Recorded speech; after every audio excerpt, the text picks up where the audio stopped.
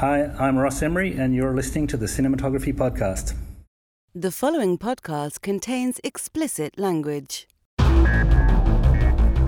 You're listening to the Cinematography Podcast presented by Hot Rod Cameras, a program about the art, craft, and philosophy of the moving image and the people who make it happen. Coming to you from the world headquarters of Hot Rod Cameras in Hollywood, California, are your hosts, Ben Rock and Ilya Friedman.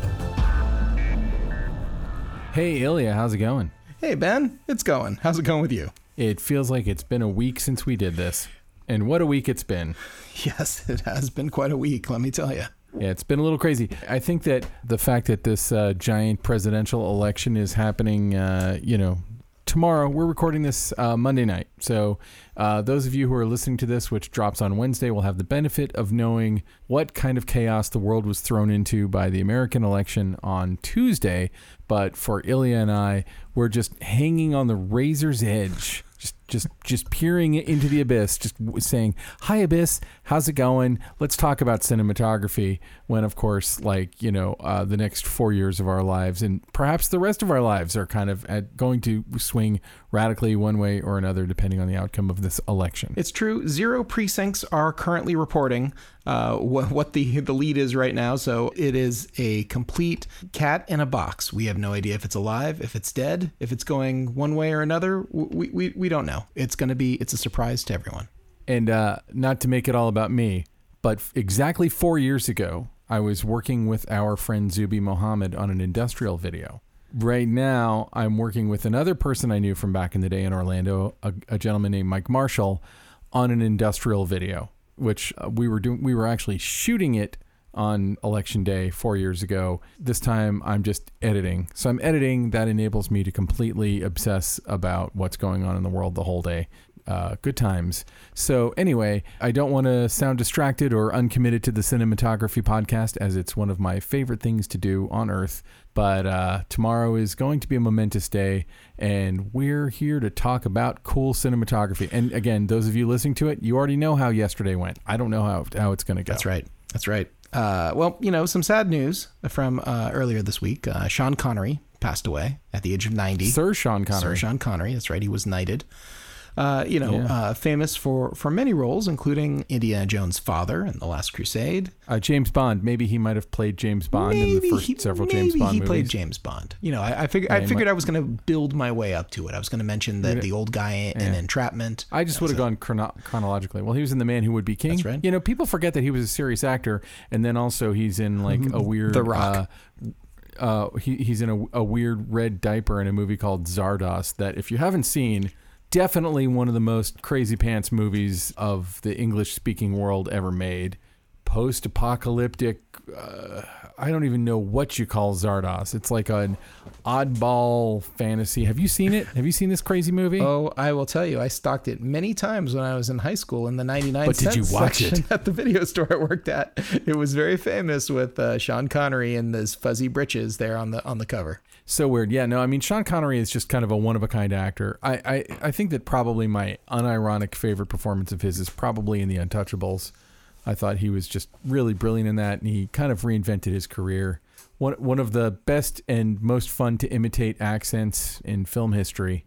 And when they were first deciding to make a James Bond movie, I'm sure it couldn't have been easy to cast him. I heard that it was actually up to him and Roger Moore, and they went with Connery back in the day because Roger Moore was too pretty, so they waited till he was gristled and old, and then he came in after Connery. Well, wasn't that old, but I bumped into Sean Connery once. I wasn't that guy. I was very respectful, but I literally almost ran into him. He was coming through a door, and I was on my way out, and I was stunned for a moment when I realized who it was and how freaking tall he is. He is actually, really? He was at least 6'2", 6'3", and big guy, really, really big guy. I was assuming if he was wearing flat shoes. That's actually surprising because people who aren't in Hollywood probably don't realize that most movie stars are really short. They're short people with giant heads. That's true.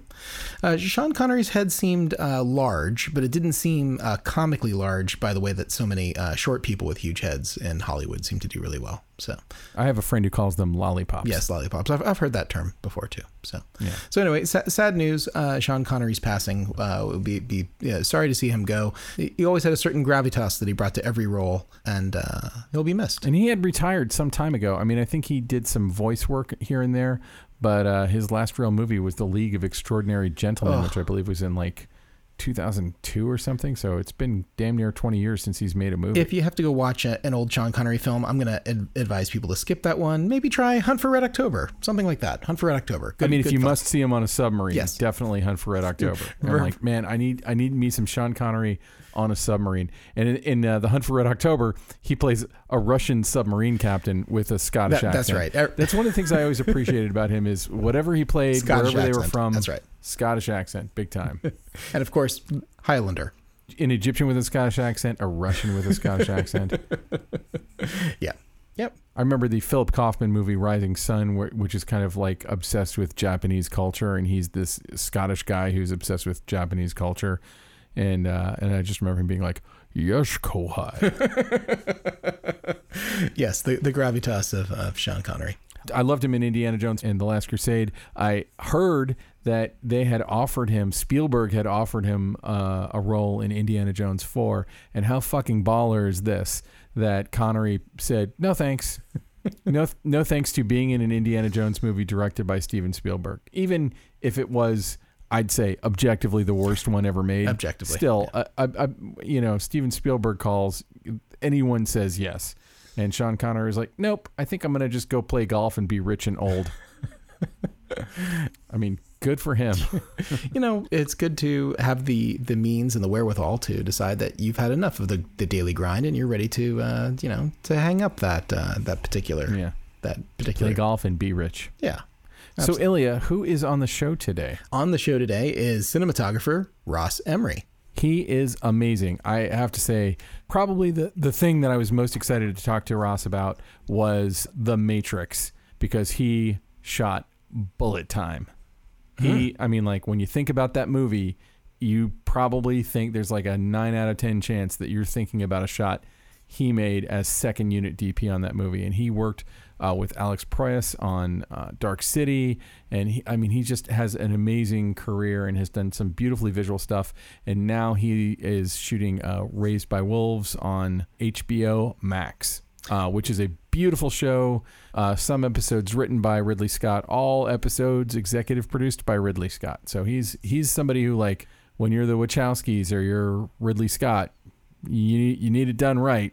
By golly, Ross Emery. Ross Emery's your guy. All right. Well, let's get to the interview. The Cinematography Podcast Interview. We are here via Zoom with Ross Emery. Ross, you're in Australia, correct? That's right, Sydney. Sydney, awesome. We've done so many interviews from Australia, and there are just so many amazing DPs in Australia who we don't have access to in the States. So one of the silver linings of COVID is that since we decided to go to Zoom, we've been able to get people like you on the show. Thank you so much for doing it. I have so many questions. You have an amazing career. Before I even really get going, I kind of want to ask the stock question that I ask everyone, because I love the visual style that you create. And I'm curious, when you're handed a script, when you're reading a script, what is it that you see as you're reading the script? Visualizing scripts is actually one of the more interesting bits of the job, actually. It's kind of like you kind of usually sort of get yourself into a nice sort of quiet area like that. And I think most DPs are kind of pretty much the same in terms of, they're kind of like overly visual people. And that transference from like words on a page to images kind of, to me anyway, it kind of comes naturally. Some of them are pretty heavily referenced. Some of them, if a script kind of echoes a certain film that you've seen or echoes a certain style that you've seen, and sometimes depending on the sort of the nature of the writing and things, it can kind of start evoking various kind of moods and tones and things like that. The scripts themselves kind of can be sort of unique things where some writers will be overly describe scenes and things like that, and some of them will kind of literally kind of almost virtually write the dialogue and leave all the screen direction to kind of to a later part of the process. The triggering of the images kind of comes sort of pretty quickly, usually in the first couple of pages, and you'll start sort of really seeing images. It's actually one of those things that is interesting. I always like to read paper scripts because I will usually have a pencil in my other hand and and on the blank side of the paper you basically just start scribbling. And it's whether it's a note or whether it's a really super rough storyboard frame or it's a shape or something like that. And that's kind of the origin of everything you're going to do with the film if you end up sort of going that way. And usually I try and keep that first paper script kind of with me on my desk in an office or as I'm doing pre-production, because sometimes when you sort of get into the trenches on a film, you kind of sometimes kind of have to sort of like really sort of stop and put your head up and kind of remember sort of what the origin, what your first impressions were, because the majority of the time they're usually the best ones. I always find that kind of the things you think of first, that are sometimes just the most sort of appropriate kind of images. Mm-hmm. And you bring up something that I'm always trying to dig for with people is like how, when you're making a film, and you've made some films that are, relatively complex, how do you know where you are in the story? Like what kind of note taking or what method do you use to know where you are in the arc? If you've come up with color schemes or lens selections, lens choices that happen at one point and not another, like how do you keep all that straight? Is there a method, a technique that you use? I really try and keep it simple. I kind of keep it sort of like a really super straight line that kind of is the thread that kind of goes through the whole film, because I feel like the continuity of the visuals is really important in a movie. I mean, there are some movies that sort of like jump around in the visuals and stuff like that, and maybe the story sort of requires that, but I kind of like to kind of keep something that's a constant, and whether it's a color or whether it's a lens choice or whether it's a camera movement choice, and that's kind of your stock for that film. And it'll be something that it's your touchstone. You keep coming back to it. In a couple of films, I've basically had a color or two colors that you literally sort of just start building from. It gives you a place to start from each time. And what you find is by the end of the film, when you're getting into those dog days in the week sort of 16, 17, and a lot of the crew is kind of you've been doing it for a while, and sometimes you kind of can forget while you're there, and you kind of have to sort of just always have this sort of touchstone you can come back to and kind of just really ground yourself and keep yourself on track. It is a difficult thing to do, and certainly earlier in my career where you kind of wanted to smash things all over the wall and do as many different things as you could in the one scene and the one film, it's kind of like as you go on, you kind of understand that sort of the continuity of the image is important to the story, and it's important for the characters to have that to play off. So I'm gonna jump way forward, and then we're gonna go back into your career. But I want to talk before we even really get going about Raised by Wolves, which is just an amazing sci-fi series. It's on HBO Max, and if anyone has HBO Max, it's definitely worth watching. It's had me engaged from the very beginning. And it's a Ridley Scott thing, which we all know because the androids bleed something that looks like milk. So it's very important to know that. Just tell me how you came to this project, because I mean you've done some amazing work, but like this is just for television. I feel like this is like a leap beyond what I've seen sci-fi wise. Yeah, listen, the project itself is kind of amazing, and it's like obviously any script or any project that comes sort of through the door with Ridley Scott's name on it, you've kind of really got to sort of pay attention to.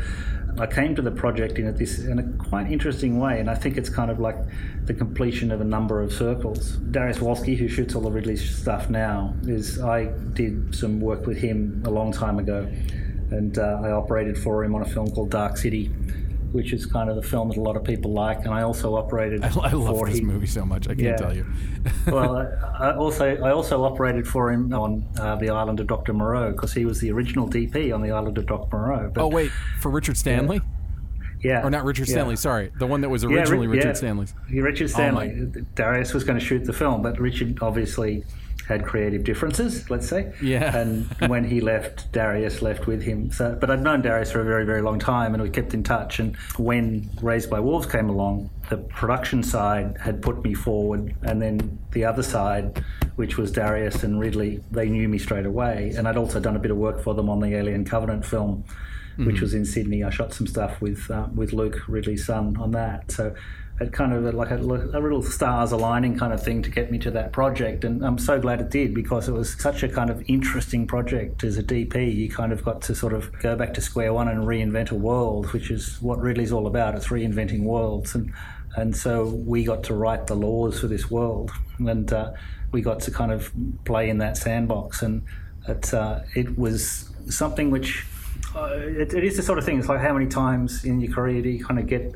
the chance to kind of do things like this, which is in a way kind of just reinventing everything you've done, because the way that they approached the series and the storytelling and the design of the show was really unique. And for those who've seen the show, it's like the first sort of couple of episodes, you could almost be thinking that you're watching like a National Geographic documentary about some kind of Amazon tribe that hadn't had any contact with the world.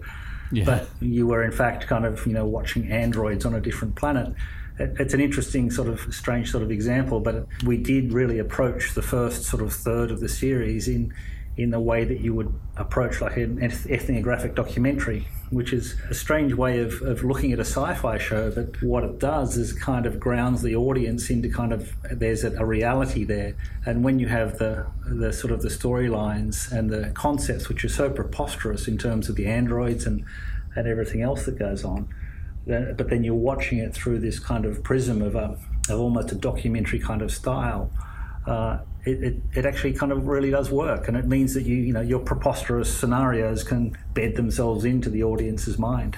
That's an interesting way to describe it, because I feel like it feels so realistic. Like the world that they're on, the planet that they're on, feels like a place that you could just go to. I have no idea how digitally altered it is, or how much effects are in that, or if it was just that's the way the location looked, because it's shot in a way that doesn't really draw attention to a lot of the effects. And then when the big moments happen, it's never slow or boring, but you're not like expecting it to go super sci-fi the way it does. It's what's brilliant about it, but it really does feel like you're in some, horrible desert landscape. So let me ask you, how much of that desert landscape did you guys change? Or did you just find a location that was mostly what and it was set dressed, but like, were you right by a highway, or was it just like out in the middle of nowhere, which is what it looks like?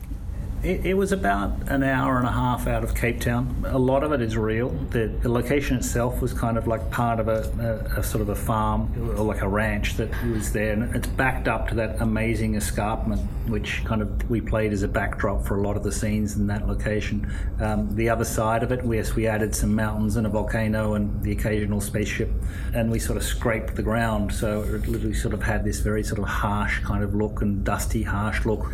And the production designer found some pretty alien-looking African trees that you see, like boab trees and things like that they used for some of the set dressing. And we actually made some of our own alien-looking trees as well. And because it's just that you got to knock it all the time. It's like whether we were 100% successful or not, but if you can achieve in the production design a level of uniqueness that means you virtually don't recognize anything, it does kind of put you into that place. It's like, when you sort of see cheaper sci-fi that, suddenly they're walking around and, you see a Nike symbol on the bottom of someone's sneaker or something like that, it kind of takes you out of the story a bit. So the intention is also to always kind of try and achieve this sort of otherworldliness. It's like Ridley actually had the saying of like, it's too much our world.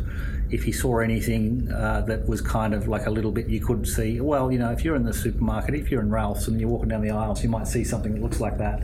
Okay, it'll take that off the set, or change it, or paint it, or wrap some stuff around it, or whatever it is, and just kind of try and really work that world out. Well, and I'm actually interested that you were saying that a lot of that was built, because in my mind, I was kind of assuming that there had been, because there is a lot of digital, effects and stuff in it. And I kind of wanted to ask, especially with your background, you've done a lot of stuff that involves visual effects, going back to when visual effects were not nearly as advanced as they are now. But like, what's the footprint on your shoot of the VFX team when you're doing some of that stuff? Pretty light, really. Always the first couple of weeks you're kind of figuring out where the edges are, how far you can push things, and what you can kind of go to, and what is going to be possible and what's not. We all work within sort of particular schedules and budgets and things like that, and you're trying to sort of like squeeze out every sort of ounce of magic out of those particular budgets and schedules. I've always, and yes, if you look at my sort of IMDb page, it's like going back a long way. There's always been visual effects, kind of going back to the Dark Cities and things like that. And I've always actually tried to really get close to the visual effects supervisors in the department, because I think they're the elevators. They take what you shoot, and pretty much 99.9% of the time they make it better.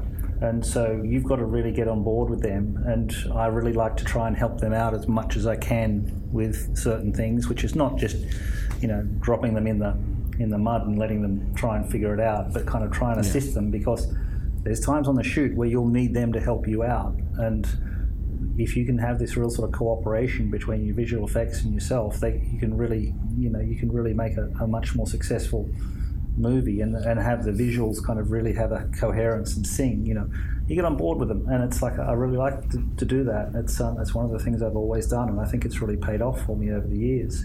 So last week we talked to two different DPs from Ozark, and I kind of have a similar question for you that I had for them, because Ozark is like a noir film that takes place so much in bright, direct sunlight. In the case of Ozark, they make bright sunlight look dark. In your show, everything is constantly in bright light, like everything is in the sun, almost being blasted. It's almost too bright in certain moments. Talk about like creating something that I feel like a lot of times, sci-fi or, things like things that you've worked on, The Matrix, Dark City, stuff like that, those go very, very dark. What powered the choice to make this show as bright as it is? I think a lot of it was kind of like really sort of trying to sort of put into sharp relief what a hostile world they'd arrived on. I think the real sort of like the imperative to kind of try and find some of the harshest landscapes we could find to set the story in, which is essentially just like a backdrop or a setting to kind of put into relief the conflict between the two groups of people in the show. No, it has such an individual look. Like I mean, probably the only other things I could compare it to really would be other Ridley Scott things, like parts of Prometheus. I'm always interested on a TV series where we have multiple DPs working on it. How do you keep it creative and alive for yourself while kind of adhering to the established look of the show that's been workshopped and has to be carried across by multiple people? Let me start by just saying how, as a cinematographer, and I'm sure everybody would kind of know this and appreciate this, of essentially being handed the follow-up stories to the shows that Ridley Scott's done. I got to say, the kind of internal nervousness and pressure that you find, that sort of, okay, fine, this guy's just done this, and now I've got to follow right on his footsteps and make it look just as good as he and Darius Wolski, and have the same tone. And I got to tell you, I sweated that. It was like, that was a sweat. I could have gone in and kind of just sort of done what you do and gone, painted by numbers and all that sort of stuff. But Ridley stuff has this kind of, it has a multi-layered approach to it, and things and shots that you think are quite simple and straightforward actually have a lot of visual subtext in them. So going through that, going into that world, it's like, I wasn't too bad, because again, I've done a lot of second units and on bigger films, and it kind of was a similar, in the initial stages, it's a similar approach. It kind of like, okay, this is what main unit's done, now you've got to match it. And we did, and we started off that way, but we then found that as the storyline progressed, it starts adding an awful lot of subplot and different context and layers and flashbacks and things that kind of drew us away from the original ideas that Ridley had, or the original technique that Ridley had, that quite legitimately kind of sort of brought you along, and it's just the story kind of taking you along. And Ridley was terrific, because one of the blocks I did, Luke Scott, Ridley's son, directed, who's a fantastic director in his own right. And so we kind of had the direct line to Ridley if we had questions or we had to get answers on some kind of concept that was going, and that's normally what happens in terms of, what's the intent? What's the intent of this scene? I can read the words on the page, but I need to know what the intent is. So we could get in touch with Ridley, and Ridley would kind of talk us through it. And once you have, and this is the other thing, once you have that intent, once you have the intent of what the showrunner or the scriptwriter or the director, in fact, kind of needs, once you know what the intent is, the rest of the process becomes a lot simpler. Because it's like it becomes, oh, okay, I get it. We just need to transfer this idea. And this idea transference is actually really important in cinematography, because that's what you're doing. You're not making pictures, you're transferring ideas.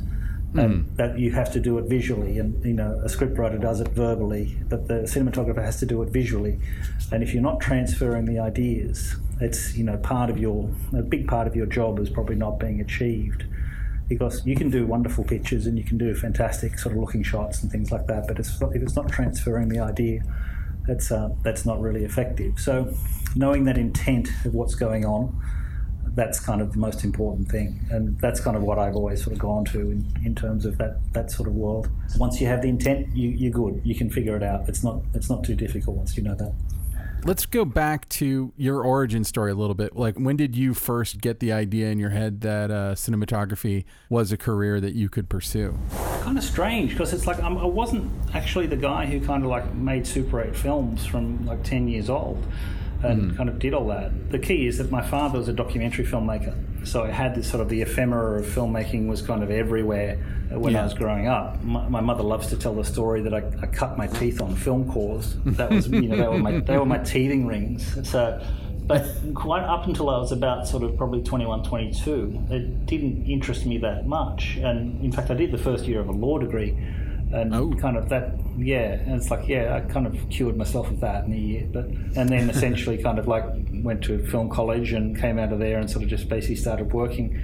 The college that I did go to was quite a very kind of technical in terms of vocational kind of college, as you'd say. It wasn't sort of a film school like film schools exist now. It was very much kind of like, how to survive on set without getting fired is basically what the course was. So, what college was it? I was at a college in Sydney, Sydney Film College. It was a very low-key thing, but surprisingly, an awful lot of people in the business, especially in Sydney, came through that college. Once I did that, I ended up working in documentaries for the probably first 4 or 5 years, doing a lot of work in Africa and Asia and South America, going to some pretty remarkable places and seeing some pretty remarkable things. I was in this group that basically did fundraising documentaries for aid agencies, for like Médecins Sans Frontières or World Vision or Red Cross and things like that. So you'd kind of pack up a bunch of boxes and you'd end up on like the Libyan-Chadian border or the Sudanese border in a refugee camp and kind of surviving there for a while, or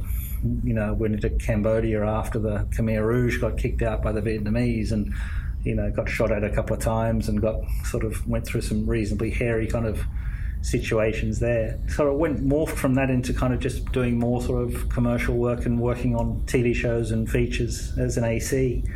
And actually kind of got caught up in like a few of us sort of got caught up in that fantastic sort of period in the late 80s of music videos, of doing fantastic work on music videos with sort of some amazing talent. That was like really exciting working on that sort of stuff. I mean, that's where I first met Alex Proyas, and then he kind of dragged me along and I ended up kind of working on doing short films with him, and we ended up on doing Dark City, which was a fantastic year of my life. It was almost a year because I ended up I operated for Darius on the main unit. I then shot the additional photography, which was another sort of 6 weeks of principal photography. And I ended up just stepping on and doing all the visual effects and miniatures and things for that film. So I think I worked like 36 weeks in 12 months on that film. So I was in that world for a long time. So that is a remarkable movie, and I feel like it's a movie that is kind of a secret handshake amongst a certain kind of cinephile. Agreed. Agreed.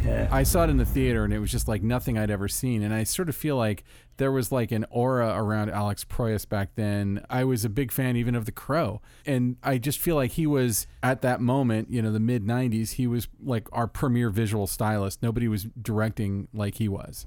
Yeah, it was remarkable working with him because he had such a sort of I mean, people kind of sort of say, oh yeah, he has a great eye, but there's a lot more to it than that. And when you're working with the guy, it's quite interesting that in that point, you could rock up into a setup and it's like, okay, well, this is it. Okay, it's pretty much this guy walks through the door and we pan from there to there. And then you'll start working the shot with Alex, and Alex will go, okay, listen, let's just that's a 21 grade, let's put a 14 on. And okay, you put the 14 on, and then okay, let's just drop the camera all the way to the floor, put it right, let's get rid of the dolly, get the dolly out of here, just drop the camera on a sandbag, put on a sandbag. And then he looks, he's sort of like working with you there, and he says, let's just touch it over, just drop the left hand side a little bit. And you kind of do it, and you look through the viewfinder and you go, oh my God, that's amazing. They're like literally out of something which is, you didn't see this amazing shot, but he had this ability to kind of like spatially to kind of see these amazing sort of shots. And he kind of, there's a style to it that, like German expressionism and blah, blah, blah, and all that sort of stuff. But he had this amazing sort of spatial awareness in terms of where to put a camera and how to kind of position it. So big question that I have, though, is like, so you go through a period where you're doing a lot of operating and second unit and stuff. Was it always in your mind that you were going to move into cinematography, that you were going to be the cinematographer, because it's a perfectly lucrative and respectable job to hang back and say, I'm just going to be an operator. I'm going to do second unit and operating. And there's good money and definitely stability in that. Were you always aiming at cinematography, though? Have I ever told you this concept of like these cinematography podcasts are very much like a therapy session for DPs? It's like, and this is kind of something you've kind of drawn me into a moment that kind of I think is kind of always been sitting with me, but sort of I don't know who you talk to about this, but so here we go. There was a moment there that I would have been incredibly happy just doing second units. It's a fabulous place to be. It's on the right films. It's a fantastic place to kind of be involved in the whole process. You invariably get to do the really cool stuff. You don't have the same massive kind of responsibilities and pressures that the main unit DP has. And you're normally working with a slightly smaller crew. You can get away with a bit more. Yeah. And you get the consequence, you get to shoot all the really cool stuff. The coolest stuff. But the other side of that for me is that, and I don't know where this comes from, but when I was coming up as an AC, I was in absolute awe of DPs, of these DPs. And I'm talking about when I kind of came through and I was working with, so I got a chance to kind of work with people like John Seal or Darius when I first saw him, and Russell Boyd and some of these kind of, and even some of the kind of like commercial guys I was working with in Australia who I just thought they were just like, they were magicians. They were just, what they were doing was just like, I can never do that. That's impossible. That's just, how does these people kind of make these images out of, especially when we were shooting film, so no one kind of really knew what you were doing. How could they make these amazing images, and how could they do all this fantastic stuff? So consequently, as I say, okay, we're in a therapy session now. It may have held me back a little because I never really thought that I could do it. And it was something that kind of, I don't want to sort of be as like an old curmudgeon-y kind of guy and sort of say, oh, we don't have that kind of attitude anymore. But I really was in total awe of the DP and whoever it was. And yes, I worked with some people who weren't brilliant, but I also worked with some people who I just couldn't think that I would be able, in any way, be able to approach the same level of work as they did. And it also still gets me a little bit now even. So it's kind of an interesting sort of attitude. I don't know how many DPs think like this, and it's an interesting sort of concept. But it was in that time when you had, if you take John Seal for an example, I mean, it's like you start watching the films. I mean, I remember particularly watching Witness and just being absolutely floored by his work in Witness. And sort of going, well, yeah, that's fantastic, but I'm working as the first AC, and how could I ever do something like that? So consequently, that sort of goes on, and so like second units and stuff like that, and then moving on to main units and things like that. Some of that goes away, some of it doesn't. You still sort of like, we're sort of an interesting bunch in terms of when we sort of like make that first leap into kind of main unit cinematography and having to be responsible for everything from the very origin of the story and being totally responsible for all the visuals and things like that.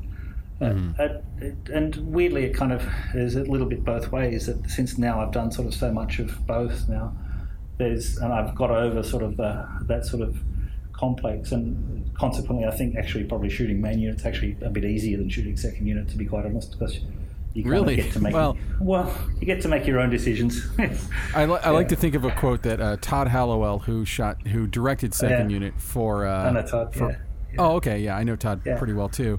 He had directed second unit for Ron Howard on a bunch of things. He said that on Apollo 13 he had T-shirts made up for the second unit that said if it was easy, first unit would have done it. Yeah, that's right. That's pretty right. It's like, I mean, really, as I'm sitting here now, I've got a bunch of camera guys and grips kind of in stage 2 at the studios here in Sydney, trying to work out how to get a 45-foot Technicrane and a Libra head to kind of match the shot that's in the previs. And they've been working on it for 2 days now, and that's like, luckily we've got the time to kind of figure it out. But it's certainly sort of that I mean, the shot we're talking about, I mean, without saying too much about it, it's going to be in the trailer. So we've got to get it right. And, we want to make it as cool as we possibly can. And so it is sort of, sometimes you do get that. For sure. So what was the moment that, when did you make the transition, or was it a gradual transition? I mean, some people we talk to, like, I always think about Charles Pappert, who was a Steadicam operator, one day was like, I'm not doing Steadicam anymore, sold his rig, never did it again. Was it like that? Or was it like, I'm going to start DPing smaller things and operating on bigger things? Or how did that work for you?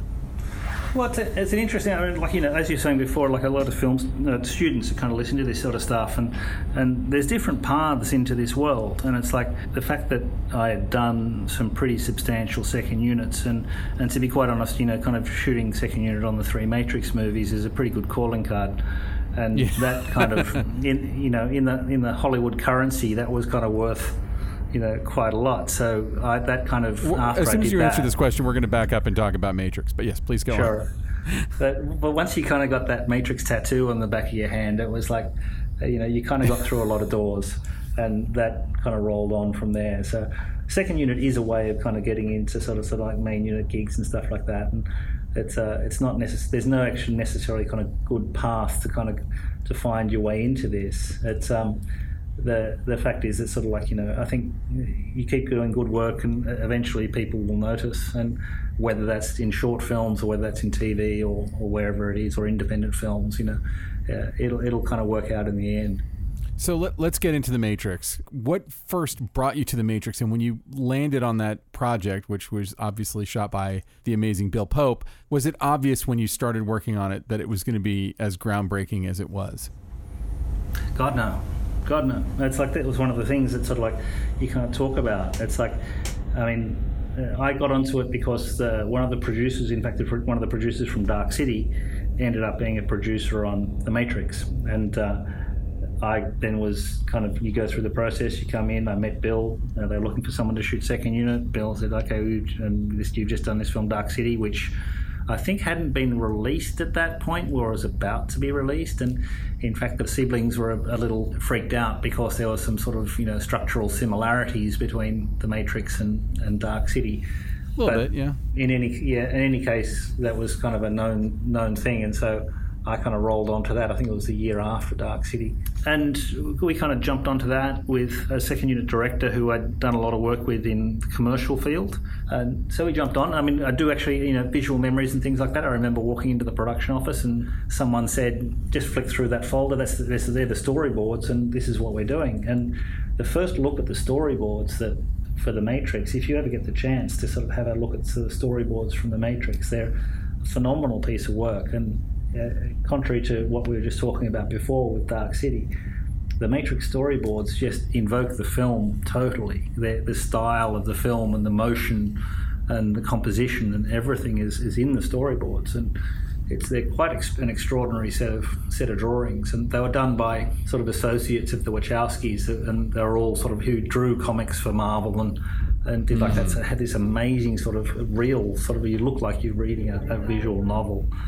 And then you kind of start looking at these storyboards and actually realizing that you're going to have to figure out how to shoot them. So, and that was the biggest thing on The Matrix, is that's sort of the second unit thing, is we used to have this saying, is that, every 7 days we were shooting something that no one had ever done before. And it was, whether it was kind of the bullet time stuff, which was extraordinary in its own right. Was the bullet time stuff on your unit? Yeah, we did. Bill has this great sort of saying that, like, Bill and I talk about it, that he said after The Matrix got released, and he kept on, getting interviewed about the film, and people would say, well, what about this shot and what about that shot? And Bill's like, well, second unit did that, and well, second unit did that, and it's like, so he's very generous guy, Bill. I know that, and it's like it was all under his direction, of course, and we sort of were very close in terms of making sure that what we were doing was in line with what they wanted. But we did all the helicopter stuff, of course. We did a lot of the fight stuff on the first one. We did the bullet time stuff. There was a pretty considerable chunk of the film ended up being the second unit's work, which was, which isn't always the case, but it was on that. And we got those iconic shots like the bullets falling down from the helicopter and oh man, things like that. And it's like, and again, we're in that world where, visual effects, computer generated effects hadn't quite caught up with people's imagination. So we had to kind of work things out like that. A simple shot like that, 300 frames a second underneath the helicopter as the bullets are kind of just raining down on top of you. There's a whole bunch of stuff in that shot that is a lot of mathematics and a lot of interesting sort of workarounds and things. We ended up using oversized bullet casings because of the real ones that really come out of a minigun just weren't big enough to kind of read as bullet casings as they were falling. You had to figure out how you can shoot a 300 frames a second camera pointing straight up and having, I think, about 1,000 pounds of bullet casings tipped onto the camera, and how you can do that without destroying the camera, and how to do it without, one of those bullet casings falling on top of the lens and not moving and destroying the shot, and things like that. And so all that stuff is cool. I mean, the thing I'm most proud of, I think, is that in the Matrix film is the lobby explosion, which is after Neo and Trinity set off the bomb in the elevator, and there's those beautiful shots of the flames kind of doing that wave motion through the lobby, which while we were shooting the film, no one could really work out how we were going to do those shots. And we'd already been involved pretty much heavily in bullet time world with the 250 stills cameras and the array and the 360 degree green screens and all that sort of stuff, which was all fantastic fun to do. I mean, but the flames in the bullet time in the lobby was, we were going to do it as an array with I think 350 stills cameras, and it was just like, oh my God, that's just going to be a disaster. We can't do that. That's just impossible. And it was my key grip and one of the visual effects supervisors who basically said, okay, how can we do this? This is just crazy. And so we ended up with this method that we kind of got through all the sort of various sort of permeations of people's interests and empires. And we built a quarter scale lobby out of steel, and we suspended it upside down from the studio roof on a 30 or a 20 degree angle. What? And then we built a giant XY dolly with a 300 frames a second camera on it.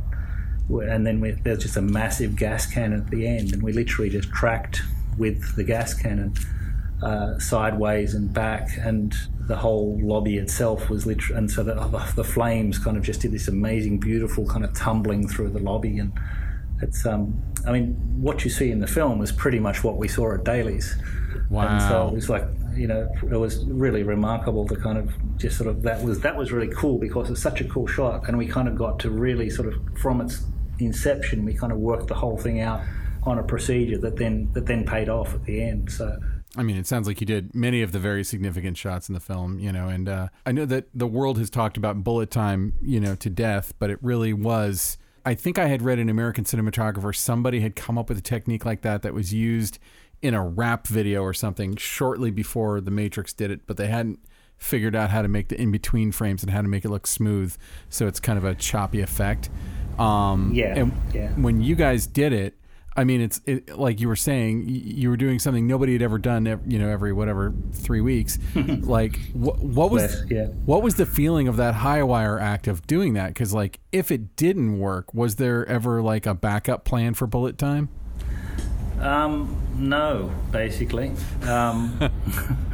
It was kind of like that thing of sort of we did tests in prep, and to kind of try and achieve the speed of the image moving, revolving around actors and things, and we tried kind of sort of cable driven dollies. We always ran into the same issues there in terms of we could end up getting making a dedicated piece of track that kind of would curve a camera and a dolly, but the speed that we wanted to go, that when you're shooting with film cameras, is what would happen is the G-forces acting on the camera would deregister the film in the mechanism and just shred the film.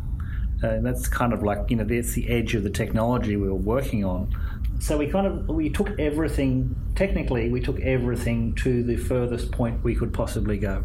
And in terms of light levels for example, the light levels for the bullet time were extraordinary in terms of the amount of light you needed. We went through down the road of using strobes and things, but in the end it was just good old-fashioned, kilowatt power. And my gaffer always loves telling me the story of when we had the bullet time stage running, we were renting generators from mining companies because there were no generators from film companies that were big enough to handle the power loads. And he'd basically walk me out the side of the set, out of the studio, where this massive, 1.2 megawatt generator was, which is like a 40-foot shipping container. And he'd get on the radio and get the board operator to bring up the lights to full capacity. And you'd stand there and watch this 40-foot container start shuddering on its bed. And then he was like a kid in a candy store. He'd say, look. And out the top, the exhaust of this generator, there was a 1-foot flame coming out of the exhaust of this generator. So we were crazy. Pushing the limits of the existing technology. And obviously, you can imagine the heat that was generated from that sort of light as well. It's like we were kind of right on the edge of, setting Keanu Reeves on fire, basically. That would just make it more realistic for him. He would just go right into that, I'm sure. He'd take it. He'd do it. He was fantastic, I got to say. I mean, unfortunately, it's like, all the stories are true. He's like, he's such a remarkable human being, and like it's very rare that you kind of see someone involved in this business who is that humble and is that human. It's and so like I'm very, very happy for all the success that Keanu's had, because he's quite remarkable that he's been able to maintain himself through this business. Yeah, and in fact, I feel like, he almost had kind of a renaissance maybe starting about 4 or 5 years ago whenever he started to do those John Wick movies. Yeah. And kind of took himself to another level. So, The Matrix, somewhat well-received, somewhat successful, maybe the best... Go back to the start, because your original question was, did you think that it was going to be successful? So the story I do have from that is that we went through the whole experience, and it was probably the hardest film I've ever worked on in terms of the pressure and the physicality and things like that. Well, and for what it was doing, it was relatively low.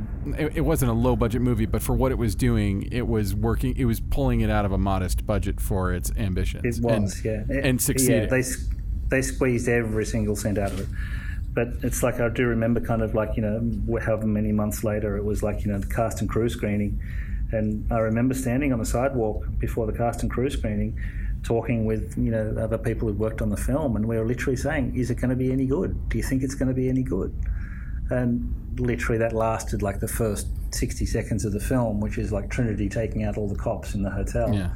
And it was like, oh my God, this is amazing. So it's like, but, right up to that point, you really didn't have any idea on what you were working on was going to be any good at all. Interesting. So after you did that and you came back for the 2 sequels, talk about like what the expectations were. Obviously the budgets went somewhat higher, and I'm assuming the expectations must have been through the roof as far as what they were trying, they were trying to top a movie that had pushed all of the technical and physical and every kind of limits and kind of created its own kind of storytelling. What was it like working on those other 2? That was a unique experience. I mean, I was employed for 12 months on 2 and 3, and it was a unique experience in terms of, I don't think, not too many people will kind of work on a production which literally has that many resources, to be quite honest. It was like, you could basically call on any piece of equipment, any technique. We literally had it sitting in the back of the studio waiting to go. It lost some of the charm of the first one, because the first one was such a rewarding experience in terms of being able to achieve what you did with what you had, whereas the second and third one, it was kind of like, we can do anything, and we will. And they obviously were aiming for a much larger world, and it's contrary to some other people, I don't mind 2 and 3. I kind of quite like them, but if you have to view them from the sort of, look at the subtext before you look at the main plot lines, because there's an awful lot more in the subtext of the films than there is in the sort of the overlying plot lines. But it was interesting, but it was massive. It was, I suppose maybe recently sort of the Infinity Wars and Endgame and things might have been a similar experience to those films, but at that point it was still really nice. And what was really lovely, which I thought, was the Wachowskis, once they had all the success from the first film, they could have shot the second and the third film anywhere in the world. They could have shot it in Antarctica if they wanted to. They could afford it. But they chose to bring most of the filming back to Sydney, where the original one was done. And I thought that showed, an awful lot of respect and loyalty to the crew who worked on the first one. What's the in Australia? What's the COVID-19 production situation currently? Listen, we're really quite lucky. Our numbers, societally, our numbers are very low. When we came back, we were on this film up until March. Then they closed it down. Then we came back again in July. Oh, really? And we've had yeah. And so we've had a pretty strict kind of protocol. We get temperature checks. Everyone wears a mask all the time. I get COVID tested 3 times a week. There's constant sort of awareness, which is being sort of policed by certain guardians on the set and all those sorts of things. So, and touch wood, up to now, we've been shooting for quite a while, and we're still kind of COVID free. We haven't had one case. That's good to hear. Yeah, it is. It's pleasing, and it's like but the whole thing with this COVID thing is that. Which this crew particularly has done is like this crew kind of stepped up and said, well, if we want to work, we've got to make sure this is okay. So it's fine for governments and locals and studios kind of putting out their protocols and things, but it's up to the crew to kind of police those. And in fact, this crew has kind of stepped past the protocols that were set out by the government and by Disney and Marvel, and actually are really enforcing stricter protocols than were asked for by the studio. So it's which is really pleasing to see that there's enough initiative from the crew to kind of take that on board and take responsibility for everyone. Thank you so much for making the time, Ross. I know you're in pre-production for a project you're doing right now. Before we go, is there any place people can find your work online if they want to see more of your work or even interact with you on social media? Yeah, the website's fine. It's like rossemeryacs.com. Cool. Well, thank you so much for making the time to come on here. And everybody, please go watch Raised by Wolves on HBO Max. It's really amazing. Yes, you'll love it. So that was Ross Emery. Thank you so much for coming on the show, Ross. Everybody go to HBO Max if you can get it, and watch Raised by Wolves. I have to say, my only frustration is that I have a Roku TV and I cannot install HBO Max on it yet. I cannot wait for them to figure out this stuff so I can watch Raised by Wolves on my big screen TV, because I'm not going to go buy an Apple TV just to watch HBO Max. Sorry, everybody. Don't buy an extra electronic device if you don't have to. I mean, a lot of TV sets come with this stuff built in. No, I'm sure that HBO Max is. I mean, like Peacock was a holdout for a while, and then Peacock came to Roku, and I think HBO Max will be the same thing. It better. So Ben, I think it is time for some listener mail. Listener mail. All right. Well, this isn't actually mail, but it is a Facebook post from a gentleman that I know named Carlos Berber, who is, I think, a pretty damn good up-and-coming DP. I think he's in Arizona. Carlos, you can yell at me if you're actually in Nevada or something, but you're in one of those states that's kind of near California. I've seen a bunch of his work. His cinematography could be work New Mexico. Is gorgeous. Could be New Mexico. Carlos can give me all the shit he wants. That's fair. Anyway, so he said on Facebook, unprompted by me, by the way, I've been listening to my buddy Ben Rock's podcast where he interviews some of the greatest cinematographers in the business. I've learned some valuable information, and it's helped open my way of thinking when I approach a film. To my fellow DPs, I suggest you give the podcast a follow and listen to some of the real-world stories from the ones actively doing it. This will not disappoint. You're welcome. That's wonderful. I'm so glad to hear that.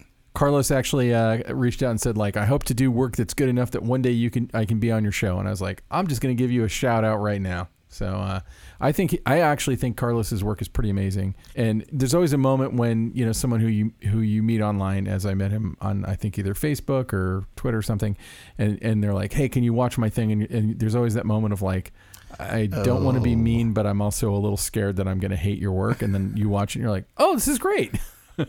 That's always wonderful. I want to encourage everyone listening, everyone within the sound of my voice, to be like Carlos. Take a moment, share it on Facebook, tell people how awesome we are. And I thought you meant be like Carlos and be a really good DP, but yeah, sure. You can also market us. You can also market and promote us. That would be really wonderful. Because right now, Carlos, ding, 1 point on the board for you. Everyone else listening to the show, only 1 point. Okay, 9 points on the board for Carlos. There you go. Okay, so he made the touchdown and got an extra 2-point conversion there. I mean, I don't know. He got to 9 somehow. Anyway, of course, even though that would actually only be 8, but never mind. Let's move on. If you're in the sound of my voice, spread the word. We love that. It'd be wonderful. We might give you a shout out and tell everyone how awesome your cinematography is, if you are a cinematographer, or how awesome you are for sharing. We have to have seen your work first. Well, we clearly you happen to know this person. You're signing us up for everyone to send us their reels. You know what? It hasn't happened yet. It hasn't happened. So it'll be a problem to have if people start sharing us, and then we could look at their reel and we could go, you know what? You totally shouldn't have started off with that shot. I'm going to give you critique right now on your reel. Don't know why'd you use that? Or, oh my God, this music is terrible. This is really what's going to happen. We're going to get super critical. I'm not critiquing your reels if you send them in. I also have a question I wanted to ask our listeners, if anyone has an answer to this. I recently purchased an Apple Watch, mostly for health tracking stuff, because the health tracking is pretty amazing on it. No, you did it because the cool kids have it. I have long since abandoned the idea of being one of the cool kids. Cool kids. So I am curious, if you're a filmmaker and you have an Apple Watch, what apps you like and what you use specifically in filmmaking. Because I've been looking for filmmaker apps for the Apple Watch, and the only one that I could find is there's a shot listing app. I think it's just called Shot Lister, that has a watch aspect to it. So you build your shot list on your phone or whatever, and then you can it'll appear on your Apple Watch. But I'm just curious if people are using their Apple Watches in filmmaking and what apps they find especially useful. So hit us up. You can hit me on Twitter at Neptune Salad. Just tell me what you like about your Apple Watch for filmmaking. Can't help you because I'm just going to thoroughly steal whatever your idea is and use it on my own. So, I'm looking for good advice. And now, short ends. All right. Well, Ben, I think it is time for our famed short ends. You got a short end this week? You have an obsession, something? I do have a short end. And so far we'd gotten through the episode without really talking about COVID-19. Damn it. But as I might have mentioned earlier, I'm editing a project right now. And I can't really talk about what the project is because I've been NDA'd within an inch of my life on it. But I will say that this is the most novel and interesting way I've seen post be run for something. Basically, they have a post house, but very few of the editors are going into the actual physical building. I believe it is being run through a place called Hula Post, which is in LA. And what they did was to my house, they delivered a Mac Pro tower from 2009, we call it the cheese grater one, it's because it looks like a cheese grater, and it's old, and someone has loaded Windows on it. It's not even running Mac OS. And I had to hardwire it into my router, my internet router. I could not use Wi-Fi because it is controlling a computer at the post house. So there's an edit bay with a computer. I don't know if the monitor is on or not. I have never seen this computer, but basically I am just operating this computer remotely, and that computer I assume is a newer, more state-of-the-art thing because we're running Adobe Premiere and it's flying. It works as if I have a computer in front of me. And there are some projects that would hang up a little bit, and I realized, it's the project that's got there's probably some media that's taxing the processor in the computer or something, or they've just stacked too many effects on top of one another. But it's a very interesting process, and I guess it's made possible through a software bundle from HP that literally I'm able to see it and hear it in real time as if it is my own computer. The computer I'm sitting at right now, I have Adobe Premiere on, and across the room is this weird setup with the Mac Pro tower, and you would not know the difference except for that one is running Premiere on Windows and I'm running it on a Mac here. So I think it's pretty interesting. Anyway, you were about to say something? I was. For any of our listeners who would like to know more about this, it is called Hewlett Packard's Z Central Remote Graphics Service, also known as RGS. And actually, in our April 13, 2020 episode with Jeff Singpeel from Keycode Media, he goes all about this. And there's a couple of links in the show notes of that episode so people can learn more. But yes, it's an incredible technology that you can set up to control another computer in a remote location. And it part and parcel feels like you are controlling that computer using almost nothing except a relatively fast internet connection on the other side, which is what you're doing. And it's like, I don't have anything special. I just got like regular old Spectrum internet. That's fast. That's fast internet. Yeah. But yeah, I mean, yeah, it's all right. But yeah, I mean, like the computer I'm operating, and I wonder like how low of a computer, not low, very low, but how very old, low. how important is it? You know, could you set up a Raspberry Pi on this side and remote control another computer? My guess is you could. The only problem that I have with the whole setup is I despise Windows. But that's just me. I mean, like, it's not that Windows is fundamentally bad. I just think it's ugly and I hate looking at it. But it works just fine. The one thing that is an odd hiccup in this is a lot of times when you're working on a project, someone will say like, oh, I'm going to email you this file. And in fact, it did happen where somebody emailed me a you send it link for a graphics file they wanted me to drop into the project. But if I download it on my end, I can't put it in there. It's like I'm just looking at a window at another computer. Like there's no continuity between the computer I'm operating and what's going on the edit screen itself. So I had to like go onto whatever it was, Chrome on that computer. I had to like I couldn't just click a link. I had to like retype the whole link, but then I was able to download it. But outside of stuff like that, you know, super easy to operate. And honestly, it was easy as hell to set up. And I think part of that is Hula Post has kind of, you know, idiot-proofed these to a degree, so because they're sending them around. And this project, I believe, has over 20 editors. So they're able to remote manage 20 people from 20 different locations. And you could literally be anywhere in the world as long as you had fast internet and you could control the edit computer somewhere else. And one other thing before I stop talking about this is one other thing that it adds to you if you're doing a project and you're using a system like this is if security is important to your project. In other words, you don't want your media getting out. The truth is I have no access to their actual media at all. I'm editing their media. I'm looking at it.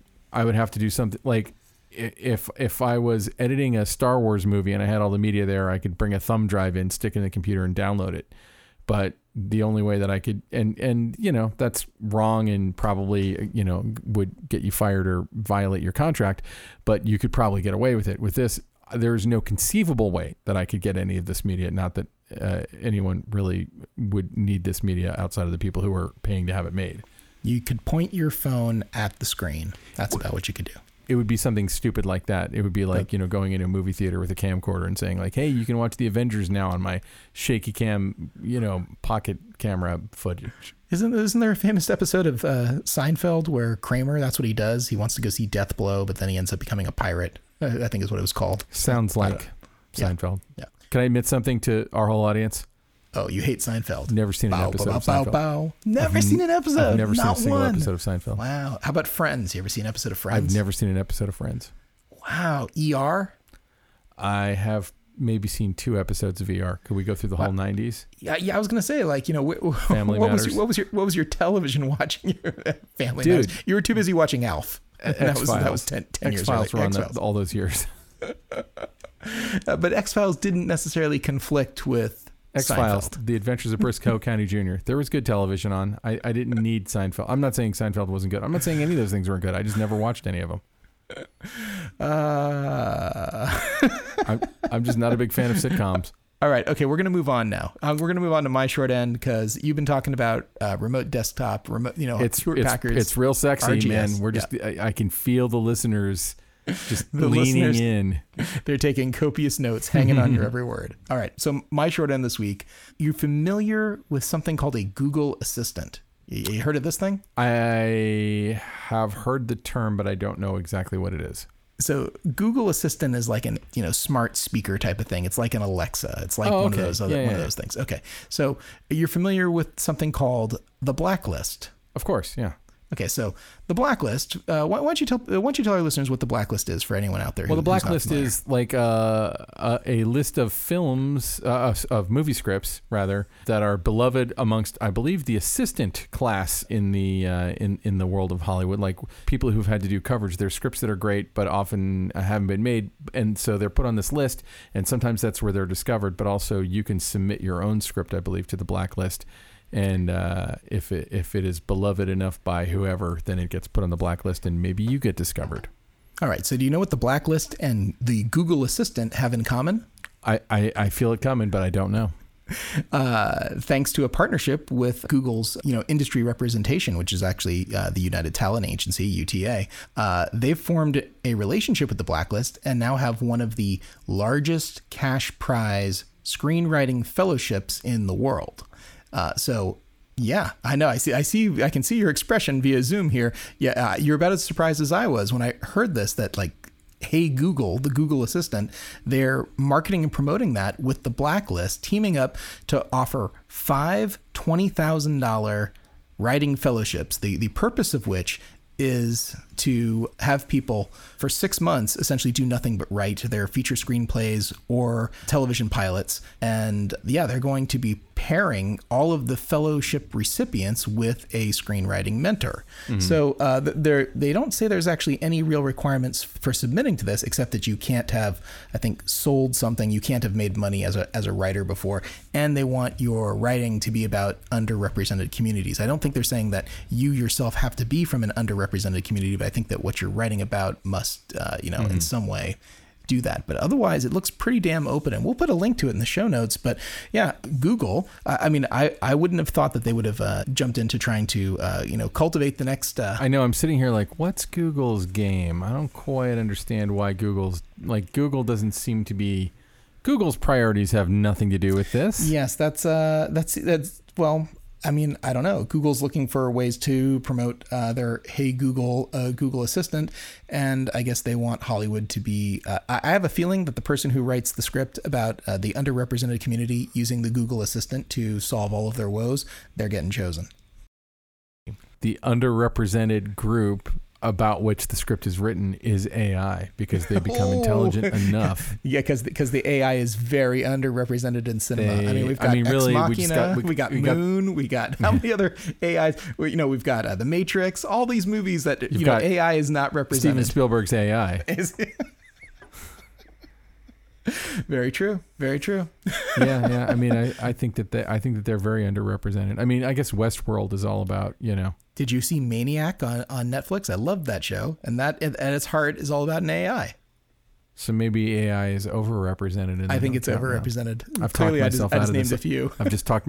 I'm not eligible because I've been paid to write stuff, but I just talked myself out of my own pitch. So anyway, Blacklist and Hey Google, Google Assistant forming a partnership. If you're a writer or aspiring writer, or thinking about becoming a writer, here's an opportunity. Here's an opportunity right now. And its submissions, I think, are open until mid-January 2021. And then I think they're choosing someone in February. And then they expect you to not work for 6 months and just write. So, and they'll give you $20,000. They're not paying you enough money to take off 6 months. They're paying you equivalent if you made $40K a year. That's what it is. Because they're paying you $20K. It depends on where you live, and depends on where you live. If you're I don't know, when I was 21 years old, if you were like, hey, here's $20,000, don't work at the movie theater tearing tickets for 6 months, I would have been like, you got it, no problem, sir. No problem, sir. No problem. Anyway, so I'll be right back with that draft of Saving Private Smith. Okay. Saving Private AI. Oh no. All right. So Ben, I think that just about does it. Who do we have to thank this week? As always, we have to thank Alana Cody, our intrepid producer, who's been kicking all the ass and getting us some pretty amazing interviews. We have some awesome stuff banked. I think she told me that we could almost get through the rest of the year just on what we've already recorded, but she continues to push us to continue recording. Yes, and she listens to every single one of these, so really I think the only reason she's still doing it is because of these thanks right now. I'm sorry that you have to listen to that much of my voice, Alana. I don't even think my wife hears this much of my voice. We should also thank our amazing amazing editor, Ben Katz, who hopefully was doing something to make us sound cheerful on this eve of this long winter's slog night of an election season. Yeah, so I think that Ben's going to have his work cut out for him if he's trying to make us sound cut out. I get it. Sound cheerful, because I realized we didn't introduce ourselves. We didn't say where we can find us. Nobody knows who we are. Exactly at this point. Well, luckily, Adobe Audition has a Make Cheerful plugin that you can just throw in, and it's sort of like in Photoshop how you can make someone smile. Audition does the same thing with your voice. You just turn the knob to 11 and suddenly... Just turn the knob and then you sound like this. East Rockola, hey. You sound like you're in the morning zoo. Lastly, we should thank our amazing friend, Kays Alatrakshi, our multi-talented, multifaceted, multi-hyphenate friend who composed and recorded all the music that you've heard on today's show. Check him out at musicbykays.com. Just send him a message and say you heard his music on here and you like it. And that is it, and we will see you next week after we hopefully know who the next president is and won't be obsessing about it anymore, and whether or not I'm moving to Canada. So we'll see you next week at the Cinematography Podcast. This has been the Cinematography Podcast, presented by Hot Rod Cameras. Find your next camera, lens, or accessory on the web at hotrodcameras.com. Don't forget to subscribe to our show on iTunes and connect with us on Facebook and Twitter. Thanks for listening.